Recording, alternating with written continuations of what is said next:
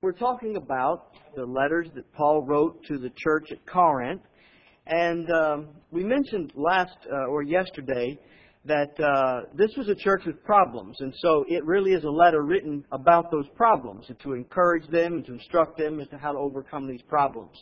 When you start reading through Corinthians, we begin to see the kinds of problems that they have. And the book is rather long. It goes through a long series of problems. And those problems are all pretty serious, pretty significant immorality that was condoned in the church. Division, the group is dividing itself up into parties. They are not eating the Lord's Supper properly. They are having serious doubts, and some are denying the reality of the resurrection. That's not even half of the problem. Those are pretty significant and serious. And we wonder, I think I raised the question, would we even attend that congregation? Would we go there? Would we be a part of that church?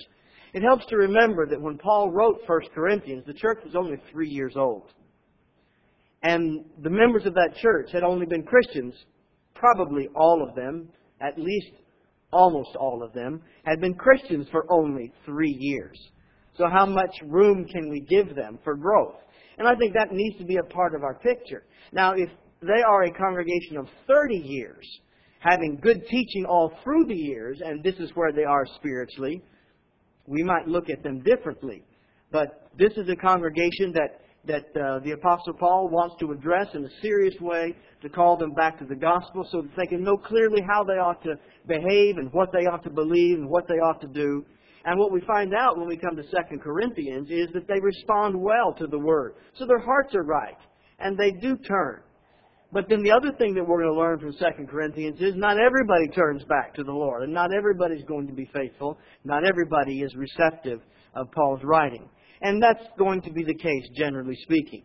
And so we need to remember that when Paul writes to the church at Corinth, established on his second journey, he begins his third journey, and he comes to the city of Ephesus, and he's there for over 2 years, and there he writes. He hears from Corinth, he writes them a letter to instruct them in these problem areas.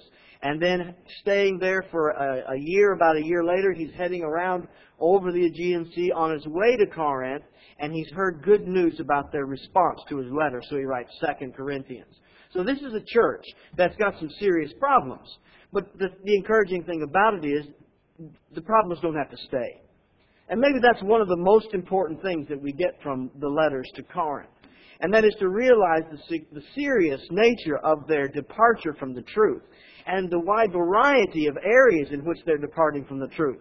And we just write them off. I mean, they've just lost it completely in their beliefs and in their behavior and in their practices.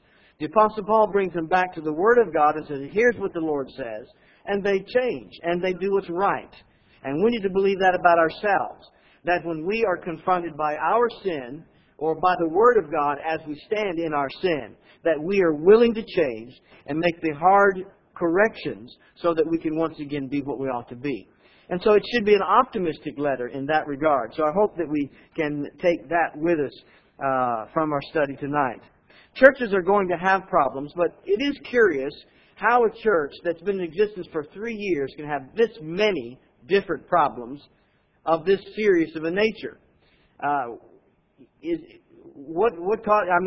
believing in the resurrection and not properly eating of the Lord's Supper, eating it quickly even before everybody gets there so that I get what I want and everybody else that's late does not have anything to eat. What's going on in a congregation like that?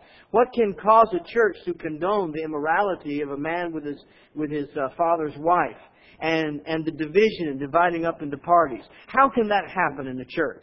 And so what we want to look at this evening as we look at this message from God to the church at Corinth, focus on the idea of the source and then the solution for church problems. And what we're going to find as we look through this letter is that there is a thread that runs pretty much through the whole letter. That there is one particular area that seems to be the problem or the cause of the problems that we see in the church.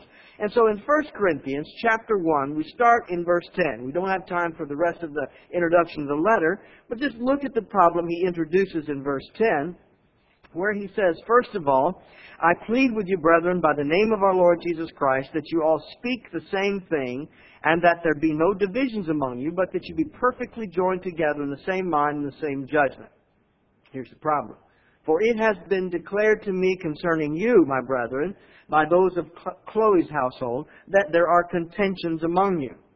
Now I say this, that each of you says, I am of Paul, I am of Apollos, I am of Cephas, or I am of Christ. Is Christ divided? Was Paul crucified for you? Or were you baptized in the name of Paul? And he goes on to suggest, I'm glad that I didn't baptize most of you, hardly any of you, because then you would attach yourself to me, which is missing the whole point of the gospel. The division that Paul has heard about is so significant that they're openly claiming allegiance to particular teachers. I hope I don't need to pursue the writings of Peter, the writings of Paul, and the work of Apollos, and to show that those men, and I might include Jesus Christ himself, were not separate groups, that they were not teaching separate doctrine, but that the division that was created in this church over them is not the result of the teaching of those men. It comes from within the congregation itself, and there are evidently misconceptions about the work of those men. But we've got pretty serious division here, and so we wonder, where does this come from? And what is the cause of it? As we look at the rest of chapter 1, he goes on to talk about the wisdom of this world versus the wisdom of God. In verse 20, where is the wise, the scribe, the disputer? God's made all of that wisdom foolish. And since the world does not know the wisdom of God, it pleased God that through the foolishness of preaching, that He would call men to Himself. Now, Jews ask for signs, the Greeks ask for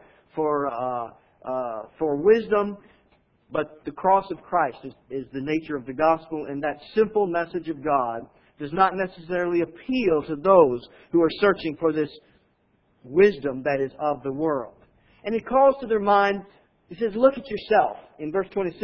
Look at your calling, and who has been receptive to the call of the gospel, in verse 26. Not many wise, according to the flesh, not many mighty, not many noble are called. God has chosen the foolish things of this world, so that He can make nothing out of the things that men would elevate to positions of honor and esteem. And so while God chose the base things and the foolish things and the despised things, the world looks right past the gospel because it sees nothing of value there in these base, simple, common things of the gospel. And the reason, we almost missed it if we're not reading carefully in verse 29, is that no flesh should glory in His presence. And that is at the heart of the issue, that no flesh should glory. Paul then says in chapter 2 that I determined not to know anything among you except Christ and Him crucified. And so he says, I was careful when I came to you not to come with excellency of speech or eloquence of speech or of the wisdom of this world. And I think by that phrase he's not really talking about the content of his message, but elaborate arguments by which he could persuade people. It was just simply laying forth the story of the gospel without getting highfalutin and philosophical. Just tell the story of the cross, show the work of Jesus, the character and the nature of the one that died on the cross and then is declared to be raised from the dead, and either you believe it or you don't.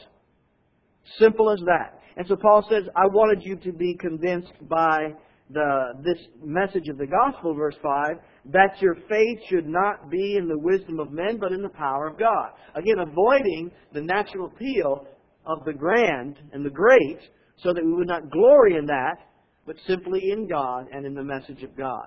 And he goes on through the rest of chapter 2 to talk about how that this wisdom of God was hidden for so long, no one would ever figure it out, but it's finally been revealed. So in chapter 3, where he says, you are still carnal, these new Christians, 3 years old, you're still carnal. You're thinking worldly. When you've got this strife and this division, verse 4, when one says, I am of Paul and I am of Apollos, you're carnal. You're thinking worldly. When we divide the body of Christ in that fashion, there's something worldly at stake. Verse 5, who then is Paul and who is Apollos? Do you hear the tone of the question itself? What's the point? Does he want them to tell him who Paul is? And who Apollos is? It doesn't, language is fundamentally the same, whichever one you're speaking. Sarcasm, rhetorical questions, it's the same everywhere. Who is Paul and who is Apollos? The answer is, they're nothing. They're messengers. God gives the increase. Verse 7, the one who plants is nothing, and neither is the one who waters. God's the one who gives the increase. What's He doing in all of this? What is he fighting against as He works through this pretty long and involved discussion that we don't really have time to study carefully, right? I'm skipping through the chapters pretty quick. Go with me a little bit further into chapter 3, about verse 18. Yes, 18. Let no one deceive himself. If anyone among you seems to be wise in this age, let him become a fool, that he may become wise. For the wisdom of this world is foolishness with God. For it is written, He catches the wise in their own craftiness. And again, the Lord knows the thoughts of the wise, that they are futile. Therefore, let no one boast in men, for all things are yours, whether Paul or Apollos or Cephas, or the world or life or death, or things present or things to come, all are yours. And you are Christ, and Christ is God's. You see, this idea of a select group of wise men is not supposed to be a part of New Testament Christianity. The insider information that belongs to the few, that's not the way it's supposed to be in Christianity. Everything that pertains to the gospel is readily available to everybody who wants a part of it. Now, you've got to read, you've got to study. But if you want the truth, if you want the blessings of God, if you want to know what's right, you don't have to find, the man who has the key. You turn to the Word of God. It's all there, and that's His point. And so, where is the room for some kind of elevated few, or somebody who's up on a pedestal because they've got all the answers? Now, we think about churches sometimes, we see that pedestal. We see the few. There's a problem there. And it's the problem that they were working toward right here. And Paul was working hard to eliminate that concept. He says, it's all yours. It belongs to all of us. And so chapter 4, verse 1, as he's coming closer to his conclusion in this section, let a man so consider us as servants of Christ and stewards of the mystery of God. My job, verse 2, is to be faithful. That's what Paul's just supposed to be faithful. That's glory enough. Drop down to verse 6. Now these things, brethren, I have figuratively transferred to myself and Apollos for your sakes. Now here's the message. That you might learn in us not to go or not to think beyond what is written. That none of you may be puffed up on behalf of one against the other. For who makes you to differ from another? And what do you have that you did not receive? Now if you did indeed receive it, why do you boast as though you did not receive it? The truth of the gospel is simply this. It's been revealed to everybody, and it's for everybody, and it's understandable by everybody. So what do you have that you didn't receive by this revelation and preaching of the truth? If you've got it, and it's the truth, then you've got it just like everybody else has got it. Where's the room for boasting? Who's going to be proud among us? But if you've got something special, and by special I mean different, that nobody else has got, then where'd you get it? And so this whole concept is rooted in pride. I am of Paul, I am of Cephas, I am of Christ. UT, Alabama, Auburn, we've got the allegiances, and we've got the arguments, and we've got the competition. And we all swell up on the right day in the right colors. Do you understand what's happening there? And there's this sense of pride and glory that we feel. And it's for fun, supposed to be. And entertainment, that's just fine. But we bring that concept to the gospel, and what have we got? I wear Paul's colors. I wear Cephas's colors. And one is swelled up against the other. What have you got that we don't have? And so the problem of division here, the source of the problem is pride and competition, one between the other. One thinking of himself above the other. What you got that somebody else doesn't have? If you've got something that nobody else has, you better look again. Where do you think you got it? So what's the solution to the problem? We need to elevate the revelation of God to His glory. That's our object of reverence in this debate and in this discussion. The Word is all there is. Nothing else matters. Who said it? Who's teaching it? Whose side of the question, who's on which side of the question doesn't matter. What does the Word say? And the men are only messengers.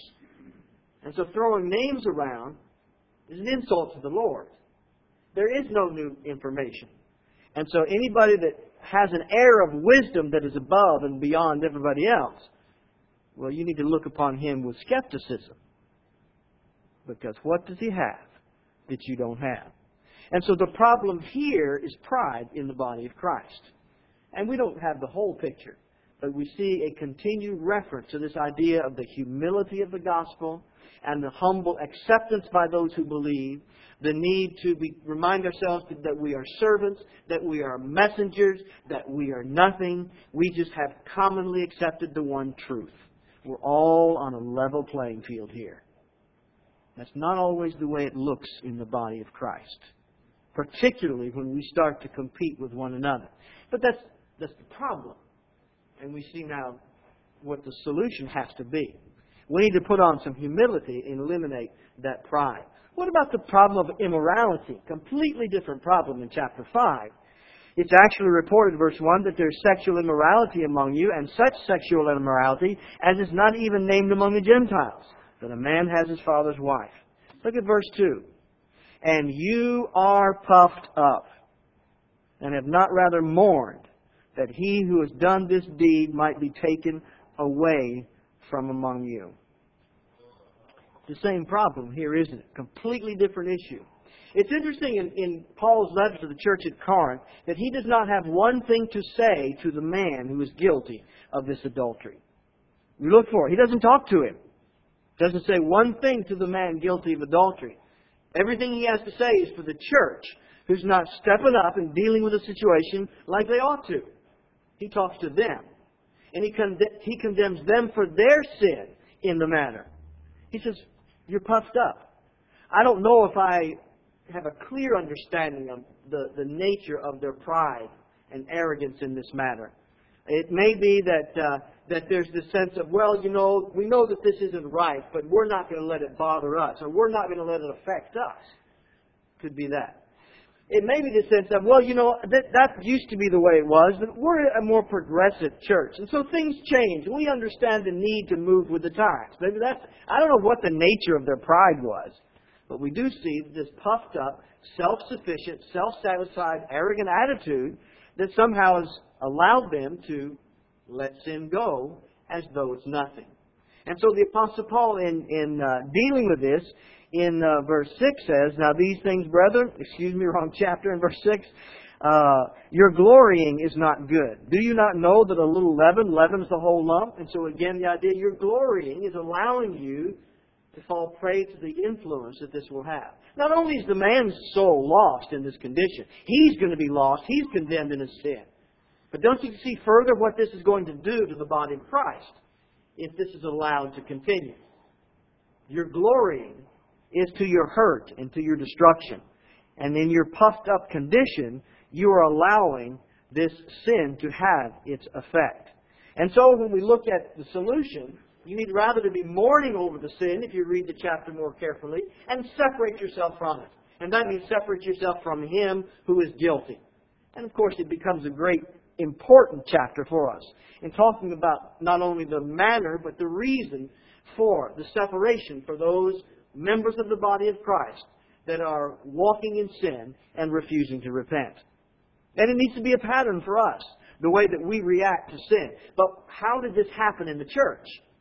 It says you're puffed up. You're glorying.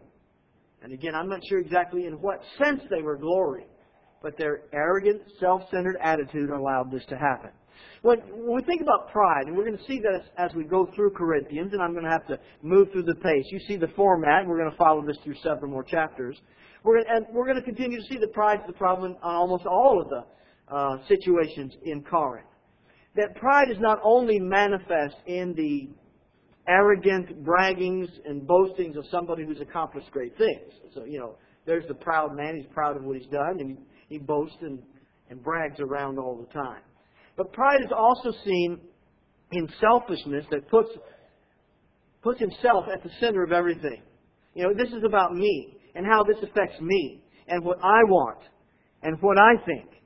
And pride then is just a very self-centered thing. We're going to see that especially in chapter 12, where some are self-centered even though they lower themselves and they kind of discount themselves. But that in fact becomes an expression of pride.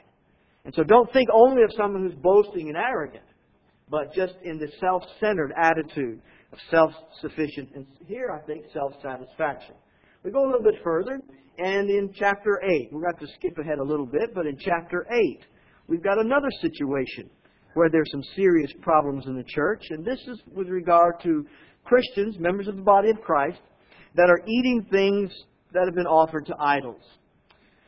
And there are some in the body of Christ, members of the Lord's Church, that understand the idol is nothing. It doesn't mean anything. The meat is just meat, or whatever. It may even be vegetables or grain. But whatever has been offered to the idols, that doesn't change the food at all. And so what difference does it make? And the apostle is going to acknowledge that that's the case. But he says, but not everybody feels that way. And those who used to visit those temples and eat those sacrifices with their thoughts on and with an allegiance to that God cannot conceive that anybody can eat that meat and be totally separate from the God that meat has been offered to. Can you understand both sides of that situation? I think we need to be able to see that, yes, I can sympathize with both parties there. You got a point. You got a point too. So where do we end up? And that's really what Paul is addressing here. But the problem is not just the eating or the not eating of the meat, but what that's doing to the body of Christ. Now, we need to have vivid imaginations so that we can see clearly what is being described in Scripture. Get past the words to the images that those words paint and create in our minds. But picture this congregation, and you've got brethren that are talking about this, and listen to their voices as they say why I can't eat that. And someone says, well, I don't understand why you can't eat that because, and they explain it, and they explain it. What's happening here? This isn't going to be good. This is not going to have a good ending, is it? That's what we've got in chapter 8. And so Paul says in chapter 8, verse 1, now concerning things offered to idols, we know that we all have knowledge. Knowledge puffs up. Let me stop right there. Knowledge puffs up. Is he talking about the wisdom of the world, like science and evolution and psychiatry and psychology and anthropology puffs up? Oh, yeah, yes, I do. Is that what he's talking about? Knowledge puffs up? Or is he talking to the Christians with the knowledge that they possess in this matter? He's talking about knowledge. The knowledge of the truth. And certainly the knowledge of this world and its wisdom. It doesn't matter. Knowledge has that effect on us. Knowledge puffs up. It doesn't matter what you're studying, what you're learning, and when you know more and more and more, it's just the truth. Knowledge puffs up. But love edifies. Is Paul suggesting that we should remain ignorant? I don't think that's at all what he's suggesting. Knowledge is essential for the child of God. If we're going to come to God, we must know Him. And without a knowledge of God, we cannot have fellowship with Him. Knowledge is essential. But then there's the warning. Watch it. Because knowledge puffs up. You ever seen an arrogant preacher? You ever seen an arrogant Bible student? And the worst part about it, they're usually right. They always know. They've always got the answer. Just hate it. He's right every time. And we need to understand that that's a natural effect. And so, what are we going to do about that? We just read the next phrase. Love edifies. And so, you can know all there is to know from God and from the gospel. But you're not going to heaven without love, are you? You're not going to heaven just by knowing.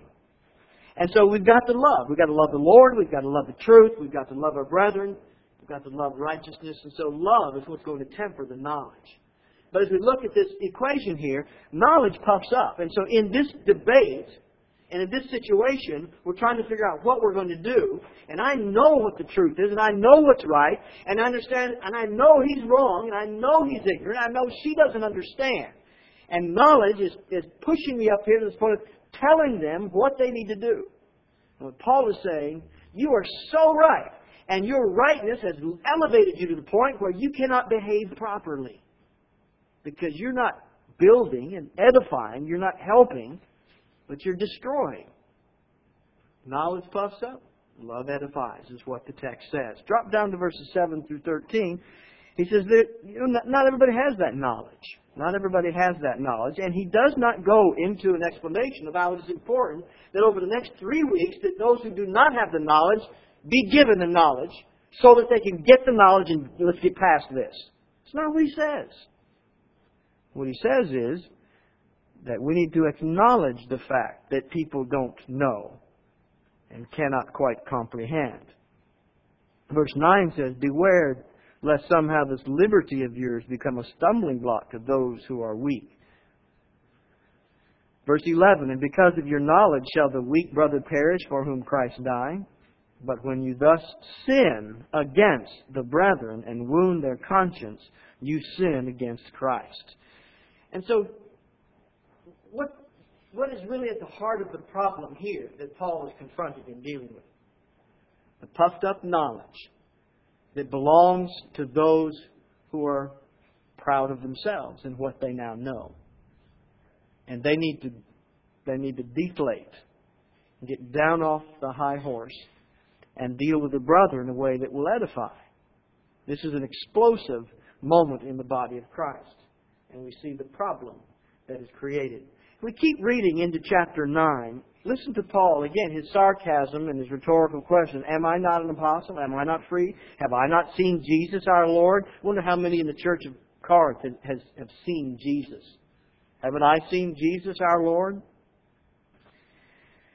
And he goes on, verse 4, do we not have a right to eat and drink? He really goes on here quite at length. And starts talking about all the rights that he has and the things that he could be doing, obviously suggesting that I'm foregoing some things. Let's drop all the way down to verse 15 where he says, but I have used none of these things, nor have I written these things, that it should be done so to me, for it would be better for me to die than that anyone should make my boasting void. Verse 19, for though I am free from all men, I have made myself a servant of all, that I might win the more. The theme continues as we go down to 20. To the Jews, I became as a Jew, that I might win the Jews. To those who are under the law, as under the law, that I might win those who are under the law. And to those who are without the law, as without the law, not being without law toward God, but under law toward Christ. But that I might win those who are without law. To the weak I became as weak, that I might win the weak. I have become all things to all men, that by all means I might save some. Our ability to feel with and to feel for and to understand another person in their position, and then to get out from in front of them and down from above them and turn around and sit beside them and look the same direction they're looking, and then turn and speak to that person. I'm with you. I see where you are. That's what Paul is suggesting here. And that's a matter of getting this knowledge that we have that would tend to puff up. I'll tell you what you need to do. I probably need to get down beside and say, let's think about this and let's read something together. It's a completely different tone there. And we do that so that we can save some. The needed attitude of the church at Corinth. In 1 Corinthians chapter 10, we'll just look at this one very quickly, but it's a matter again of a problem that's rooted in pride. And this is still surrounding the question of idolatry and the problem the church of Corinth gives to the church because of that environment. But in chapter 10, verse 12, after talking about the danger of this temptation, he says, therefore let him who thinks he stands take heed lest he fall. What's the problem here? We think we got it. We're all set. There are no problems here. But look at verse 12. Or 13, 13. No temptation has overtaken you except such as is common to man. How many times do we feel like, I'm strong, I can handle this? Take heed. How many times have we felt, this is heavier burden and a greater temptation than anything anybody has ever had? You don't understand what I'm up against. And that's pride. Now, it's not the same form of pride, but it's, I'm in a special situation and you don't understand. And I need special treatment or special consideration because I'm in a different place. We're not all in exactly the same place, but the Lord said there's not any temptation, but such as is common to man. No, you're not so different, and the temptation is not so different. I may not be in your exact situation, but I've got my tough spots, and I know of people who have been in your exact situation. And so there's no defense here. And there are no excuses for our failings. We need to confess, and we need to be selfless and not self-seeking as we excuse our weaknesses. In chapter 11, reading about the Lord's Supper, it's a little bit, well, it's not quite as obvious, but we can see some pride and self-centered attitudes here pretty readily in chapter 11, beginning in verses 18 and 19. For first of all, when you come together as a church, I hear that there are divisions among you. In part, I believe it. For there must be factions among you, that those who approve may be recognized among you. Therefore, when you come together in one place, it's not to eat the Lord's Supper. For, in eating, each one takes his own supper ahead of others, and one is hungry and another is drunk. What? Have you not houses to eat and to drink in? Or do you despise the church of God and shame those who have nothing? What shall I say to you? Shall I praise you in this? I do not praise you. And when he says, shall I shame you, or talk about shaming you in this, the idea is to bring you down. Do I have to expose your arrogance as you seek your own pleasure and your own welfare to the neglect and the hurt of others? What gives you the right, Paul says to these people, to put yourself in this position? And he says that they need to be shamed as they despise the house of God. We see that haughty and self-satisfied attitude. Drop down to verse 28. Let a man examine himself, and so let him eat. That self-examination is certainly done by one who considers the possibility that something is amiss. And I think the examination here is not just the idea of make sure my life is right in my daily living, but in this moment is my heart focused where it ought to be. But examine yourself. It implies that my heart may not be where it ought to be. I may not be the person I think I am. And the proud and the arrogant and the self-sufficient and the self-satisfied are slow to examine themselves. But we're much quicker to kind of check around and look at everybody else. And so the problem here with the Lord's Supper seems still to be rooted in this basic wickedness of arrogance and self-centered, proud attitude. I've got behind a slide, pardon me. In chapter 12, then, it's much more clearly again, 12 through 14. It's again, arrogance and pride is very much at the heart of the problem. Chapter 12, verse 1, this is now concerning spiritual gifts. And he starts by talking about that all the gifts come from the same Spirit. And they're given by the Spirit to the members of the body. And they are one body. And they're given according to the Spirit's determination. Who gets what? Who can do what? As far as the spiritual gifts are concerned. He begins to then address, and that's the way it ought to be. That's the way it is as it happens. But what happens with those gifts and in that body, at least in the church of Corinth, turns into a disaster here. Because notice as he says in verse 15, if the foot should say, because I am not the hand, I am not of the body. Is it therefore not of the body? Or the ear should say, because I'm not an eye, I'm not of the body. Is it therefore not of the body? Again, pictured here, and picture a child who with jealousy says, well, if I can't have that, I don't want anything. I'm not an eye, I'm just an ear. I'm just really not worth that much. I'm not really a part of this body anyway, I guess. Well, that sounds humble. That sounds like somebody who just feels so empty and so low. Not exactly. This person thinks they deserve a lot more. And I'm not getting what I think I ought to get. Is really what the problem is. And I resent the fact that I didn't get what I want to get or what I think is better. And so I'm just an ear when I really ought to be an eye. Or I'm just a foot. But that's not the only problem of arrogance here. We drop down to, which verse 21, I think it is? Yes, in 21. The flip side is, the eye cannot say to the hand, I have no need of you. Now, that's more obviously the arrogance, right? We can see that. I don't need you. The body doesn't need you. After all, it's got me. We see the arrogance there quite clearly. But in both situations, because what if the eye hadn't been an eye? He'd have probably quit the body because he wasn't an eye. Because now that he is the eye, he doesn't think he needs any of the rest of the body. I have no need of you. Because after all, the body's got me. And so it may be that the one who is the eye in verse 22 is the one who ends up an ear in verse 15. Same attitude, isn't it? There's pride in both cases. The one is obviously the boasting, arrogant, clearly out there. The other one is the one who depreciates him or herself and seeks the pity and the comfort of others. And the apostle condemns both attitudes. And that's not the way it ought to be. And the truth is in verse 22 that much rather those members of the body which seem to be weaker are necessary. And those members of the body which we think to be less honorable, on these we bestow greater honor, and on our unpresentable parts they have greater modesty.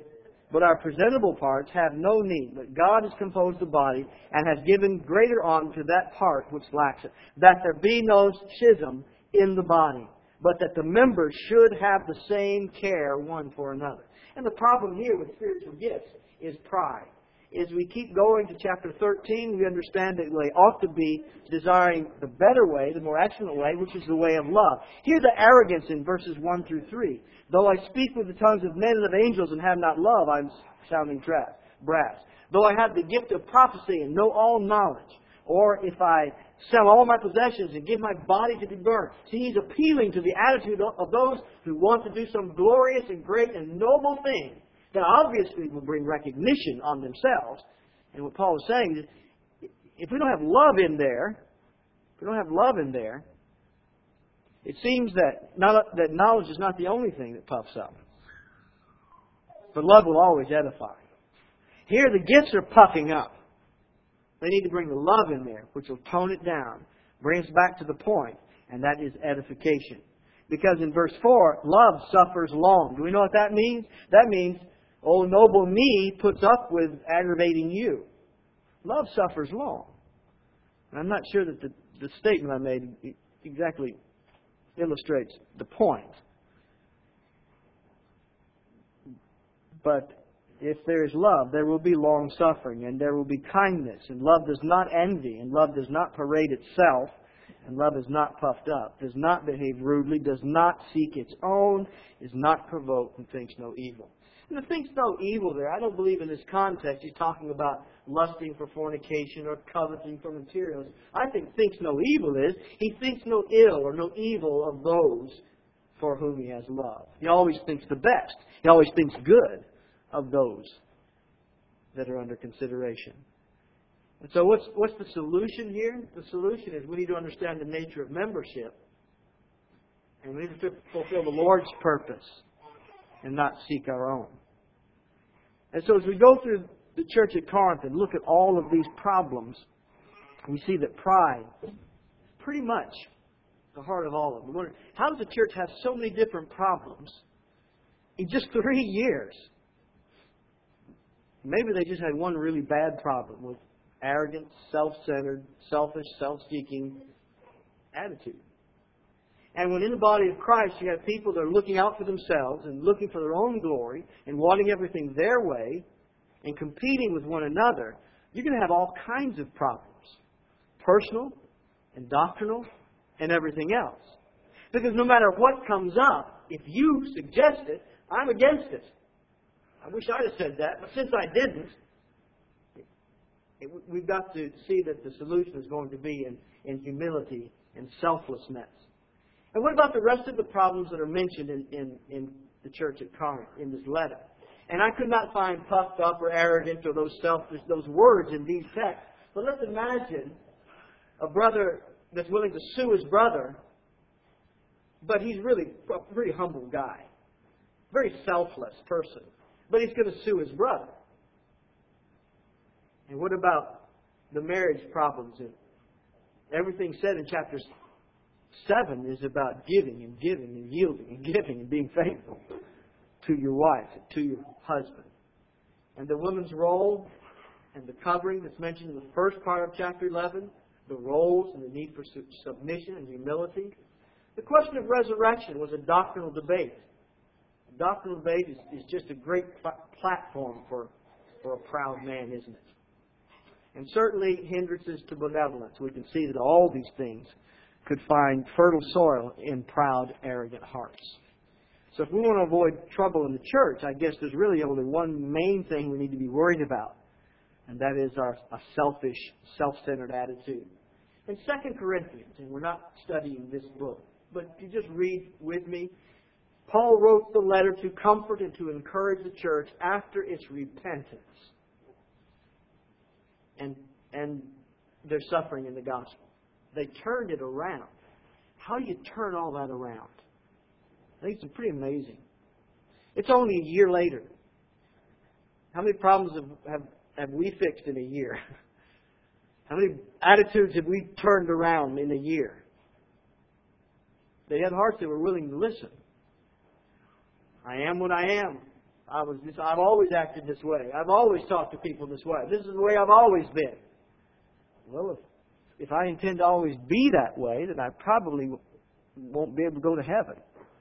Because the gospel of Christ is all about change, all about growth, and all about repentance. They were willing to change. Paul still had to defend his apostleship. Why? Because there were people at Corinth that didn't like what he said in the first letter. Not everybody's going to repent. Not everybody's going to turn it around. But I have to. Right? I have to. And if there's enough eyes that are willing to turn it around, it'll turn around. And when the apostle defends himself and asserts his right to speak the Word of God, there will be many that will stand with him, and the truth will shine. The church will be what it ought to be. And those few that are still opposed will not be successful. And so the solution to virtually all of the church problems that were found in the church at Corinth is in humility and selfless service. There has to be a spiritual focus, not material, not self. And there has to be a commitment to the revelation, obviously. And those are themes that run through the book. This is kind of a negative lesson about a lot of bad things, and I felt like I was fussing at people tonight. But that's just what this letter is. And so I'm not really apologizing. I just want you to know that I know that that's what this is. But that's what we need, at least part of the time. Now, tomorrow night we can talk in more positive terms. We've got to face this, or the letter to the Philippian brethren won't ever apply to us. We won't have the luxury of being a church that is doing a good job and just needs to grow and do more. Let's make sure that our attitude toward the Lord is what it ought to be.